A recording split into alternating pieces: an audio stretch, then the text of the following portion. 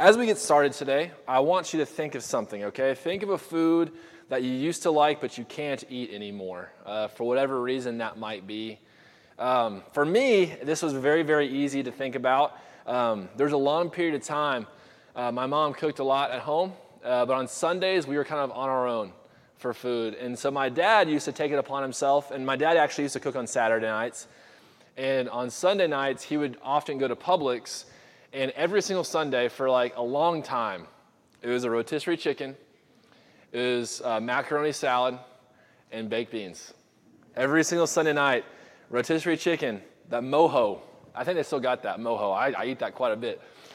Still, Publix noodle salad. What am I trying to say? It's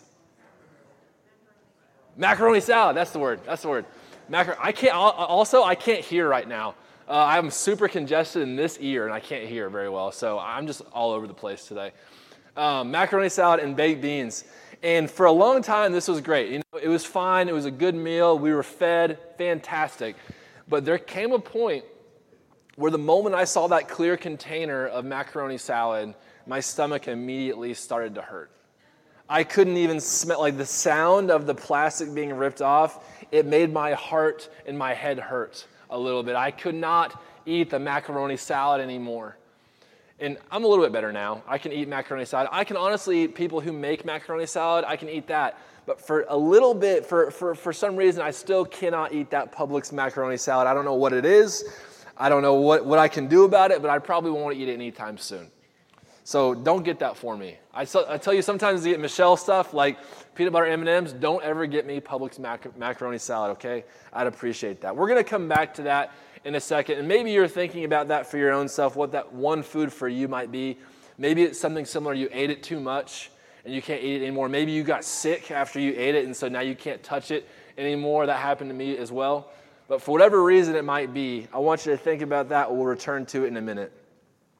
We're going to be in Matthew 5, verse 13, and we're going to read this again.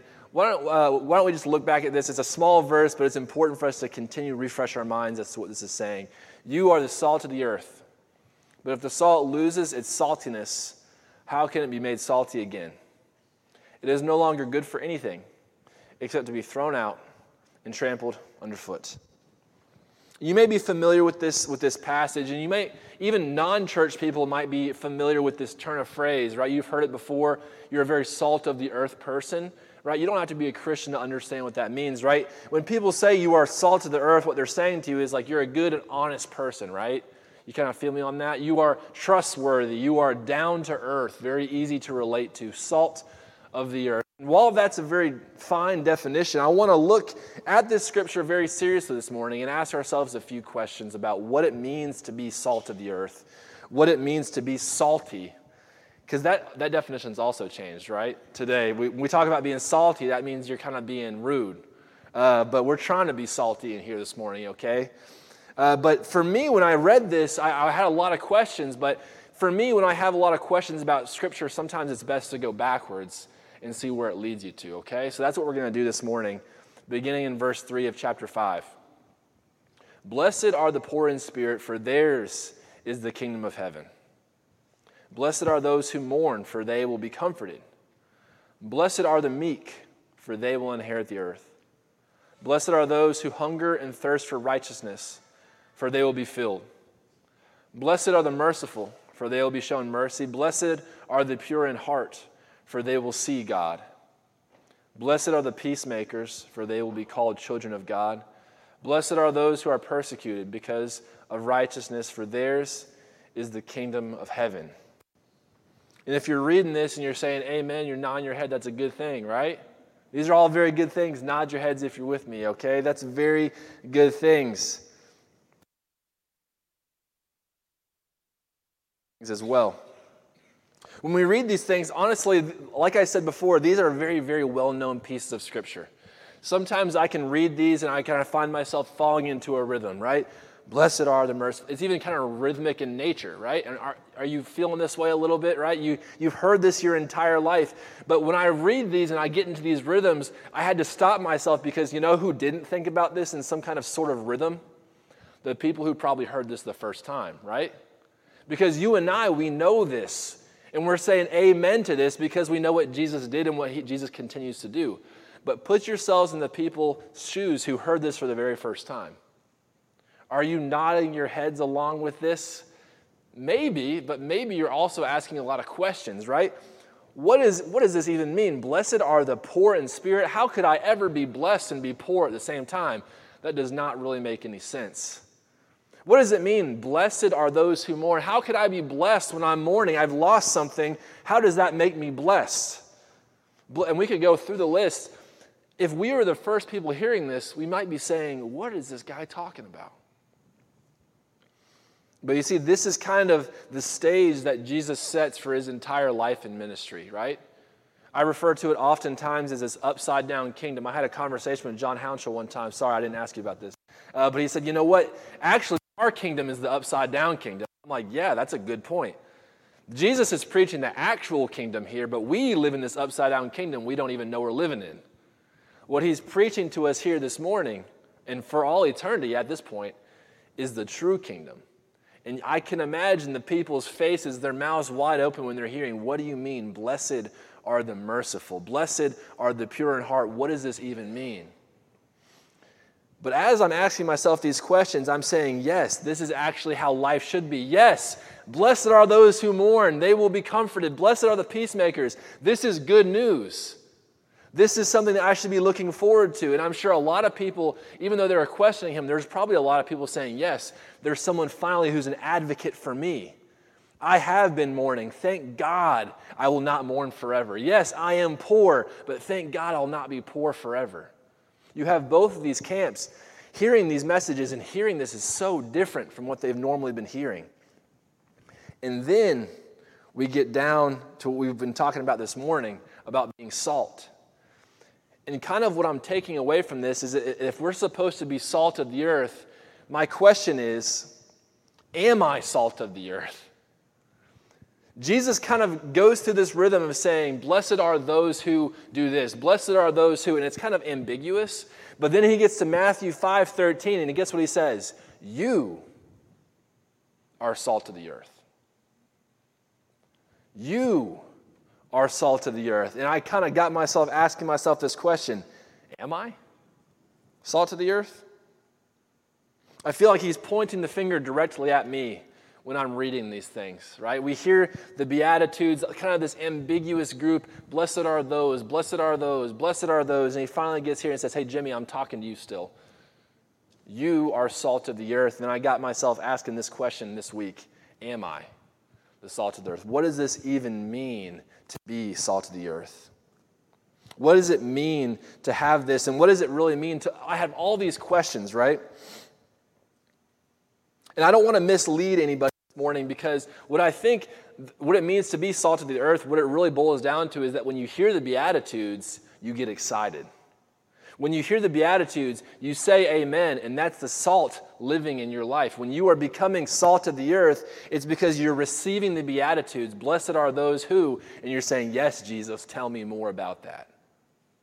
When you are salt of the earth, you're living in the Beatitudes. You're living into this lifestyle of hearing and believing all this truth that Jesus is saying here that contradicts what the world is telling us to be about. Are you with me? That is how we are salt of the earth. When we hear the Beatitudes, amen. And so that got me excited. Yes, all right, cool. I can get along with this. I'm excited about the Beatitudes. But when I sat with that, I started to also sit with Matthew 13 a little bit more, because then he goes on to say this, 5:13, he says, but if the salt loses its saltiness, how can it be made salty again? It's no longer good for anything except to be thrown out and trampled underfoot. And my excitement turned to worry. I don't know if you're with me. I grew up in a church, a very small church. I was the youngest person in that church by a lot. And I don't want to blame them for this, but sometimes I would come across scriptures like this, and I would be worried that I would accidentally lose my saltiness. Has anybody ever felt that way? I remember the first time I actually had a conversation with my sister this past week about this. When I was a kid and I heard about blaspheming the Holy Spirit as an unforgivable sin, I was so afraid that I was going to accidentally blaspheme the Holy Spirit one day. I was like, man, I hope I don't do that unforgivable thing on accident because God's gonna be upset with me. And I'm hearing this and I'm reading this and I'm saying, what if I accidentally lose my saltiness? What's going to happen to me? Even as an adult, I kind of have to work through it. That's terrible theology. I'm telling you right now, it's awful. But as a kid, that's kind of what I wrestled with, you know?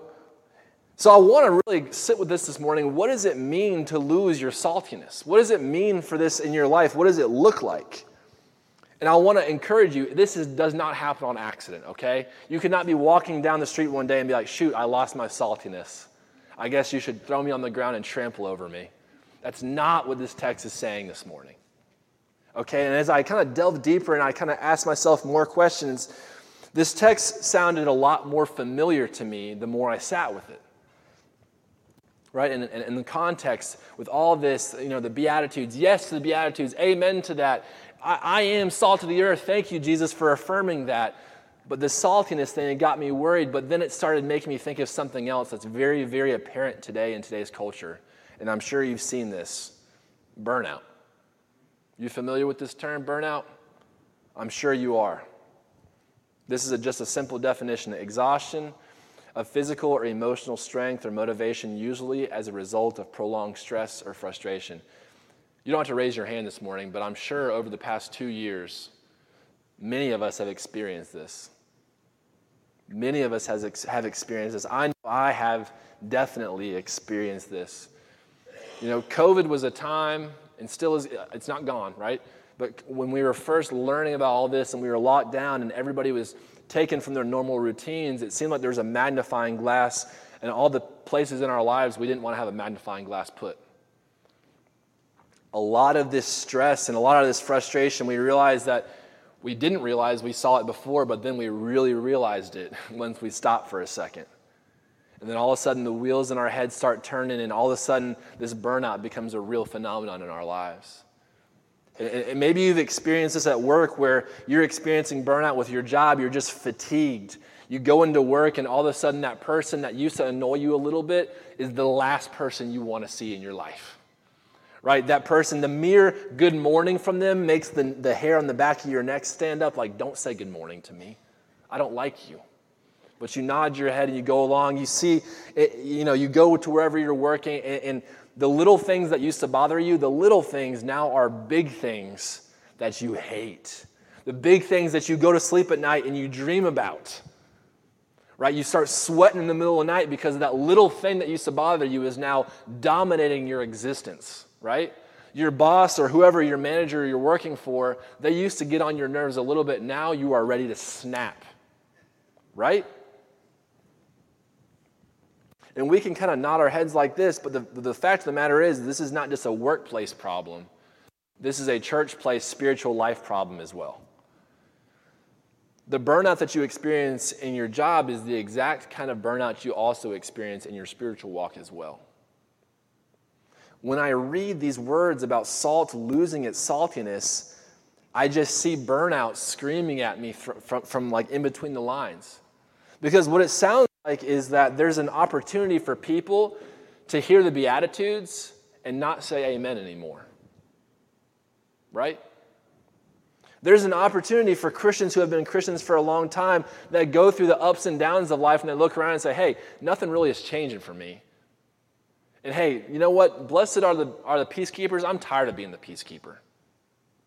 Or the peacemakers. Blessed are the meek. I'm really tired of being meek because nothing's going my way anymore. I am tired of all these things. I'm tired of it. And God, you're not doing anything about it. And I'm sick of it. And so we get through these cycles where we might not call it burnout. We might call it cynicism. Where sure, I'm coming to church, but I see that person, and if I see that person say good morning to me, the hair in the back of my neck is going to stand up because I don't like you very much. And that used to be your brother and sister that you could tolerate, right? But now you just don't want to be around them. That thing that you used to do, that service that you used to put your heart into, that when you got up in the morning, you're saying, yes, I get to serve Jesus and his people today, you dread. It's burnout. And reading again through the lines, I think this is exactly what Jesus is talking about here in Matthew 5:13. When you lose your saltiness, you lose sight of the blessings that Jesus puts in your life. When you lose your saltiness, you're kind of burning out in this way to where you see the Beatitudes and you no longer say amen. You say, how come? What does that even mean? That doesn't mean truth to me anymore. And you get to this endless cycle where nothing makes sense to you anymore. And you're so burnt out to the point where it's like, you know what? I don't even a bunch of hypocrites anyway. Jimmy talks too much. He always talks about things I don't care about. And I'm sick of going to that Bible class. I'm sick of going to these events. Nobody likes me. I don't have friends there. All the excuses that we have really is a side effect of being burnt out. And really, truly, it's a side effect of losing your saltiness. But I want to be very clear. I don't think you lose your saltiness on accident. I don't think you choose burnout in your life. I think this is something that happens over time, right? You don't wake up one day and say, hey, I'm going to hate my coworkers. Or, hey, I'm going to hate my brothers and sisters that I go to church with. That's not how it works. But over time, we see ourselves slipping into this cycle of burnout, cycle of saltlessness. How do we get here? We get here because we look around also and say, the world isn't so bad. The world is not so bad. How come the people in the world are actually acting better than the people in church? We convince ourselves of these things. And I'm sorry, I feel like I go to Psalm 73 all the time in here, but it's a huge encouragement to me. I didn't make a slide for this, but I just have to read this part in Psalm 73. The psalmist is looking around, and he keeps going around basically saying evil's going unchecked. All the people who are evil, they're actually thriving. And all the people of God, they're not thriving. And he's so frustrated, and he's calling out to God, what's going on here? But then in verse 16, everything changes of Psalm 73. When I tried to understand all of this, it troubled me deeply. Till I entered the sanctuary of God, then I understood their final destiny. Do you see the switch there that's flipped? Because the psalmist is in this cycle right here of burnout, this cycle of saltlessness. Getting to the point where he's going to or she's going to be like, hey, I'm done here. What am I supposed to do? They quickly and adeptly do the exact right thing, right?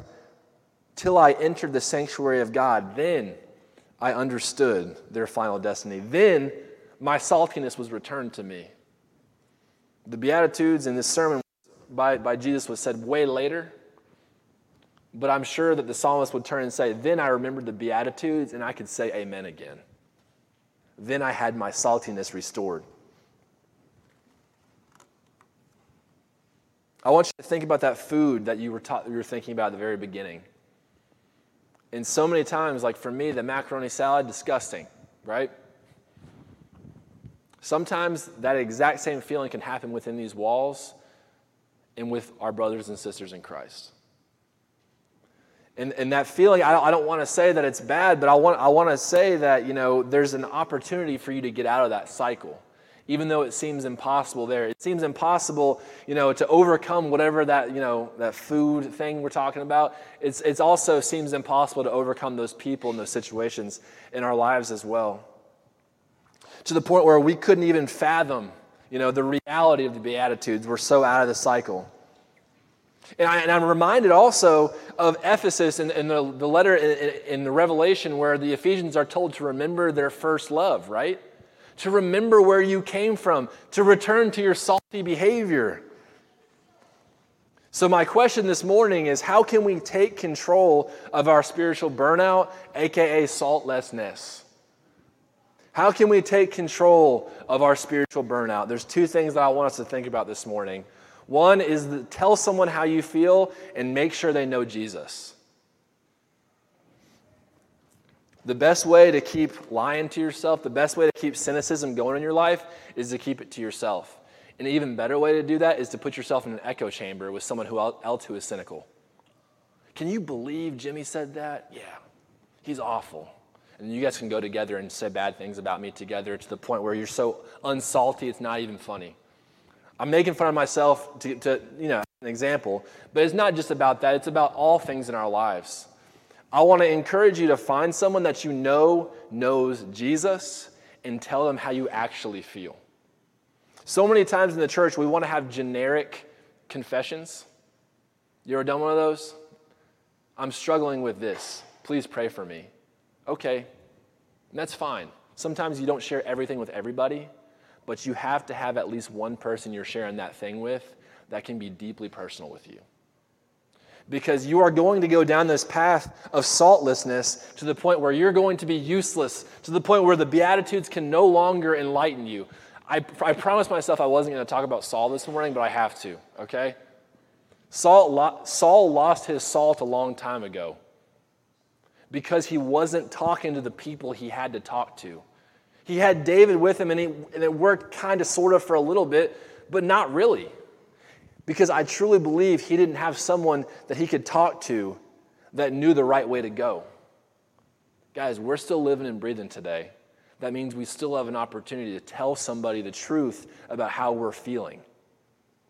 If you feel like you are losing your saltiness, talk to somebody today, and please, please make sure they know who Jesus is. That's the only way to stop the cycle. That's the only way to move forward. And the second thing is to force a yes to something small for Jesus. I was having a conversation this morning about this exact thing, and I believe that's the Holy Spirit moving and working. You know who you are, okay? I'm not going to say. But a small yes can do a lot of good. Amen? A small yes. And the greatest thing about it is that you can have ulterior motives for helping people. You can do things in the name of Jesus, and they don't even have to know it sometimes. It's good to tell people, obviously, but sometimes when you're in that cycle where you don't know what to do, the best thing that you can do is something very small for Jesus. To do something is better to do nothing, right? To do something, even if it's small, is better than just to sit there in the place where you've been sitting for a long time doing absolutely nothing. You're not going to get out of the cycle unless you do something. So force a yes to something small and just see what happens. It's so easy to start, but so many of us are caught in that cycle, it seems impossible. I want to encourage you this morning, when you talk to that person, maybe even that's your small thing, I don't know. Whatever it is for you, but force a yes to something small for Jesus and see what he can do with it. Ultimately, you are salt when you hear the Beatitudes and you say amen. But you can't do it by yourself. You cannot do it by yourself. Absolutely not. That's the one thing I love about cooking is perfect seasoning. And sometimes when I'm cooking a soup or something, I'll season the meat perfectly, but I'll forget to season the vegetables. Or I'll season the vegetables and not season the meat. But sometimes we get into the situation where they season each other, and man, that's a good soup. Right? Good soup. I don't know. I had to do that. Really good. When they season each other, we have to be about seasoning each other. Amen? Find someone to talk to. Force a small yes for Jesus and just see what happens. I think you'll be amazed as what the Spirit can do with your little offering and his great power. Let's pray together. God, I thank you for this day, and I thank you for the opportunity to come together and sing and pray and take communion and really dive into this word this morning. I pray that if this is a kind of a familiar scripture, that it kind of opened our minds to ask ourselves the question, where am I on my saltiness scale? Am I saying amen to the Beatitudes, or am I saying no way to the Beatitudes? Am I allowing the Spirit to move in my life, or am I allowing my own cynical thoughts to be the control? Am I allowing burnout to control my inner being, or am I allowing the Spirit to control my inner being? God, help us to be real with ourselves this morning. Help us to seek out that someone to tell how we really feel. And God, help us to say yes to a small thing for Jesus today. In Jesus' name we pray. Amen. If you're not sure where to start, there's going to be two someones up here this morning, me and an elder of some sort. If that's your person to tell your honest truth to, I encourage you to tell that honest truth to them. If it's not us, that's fine too. I am not offended by that whatsoever. But please find that someone today. Talk to somebody today as we continue, as we stand and sing.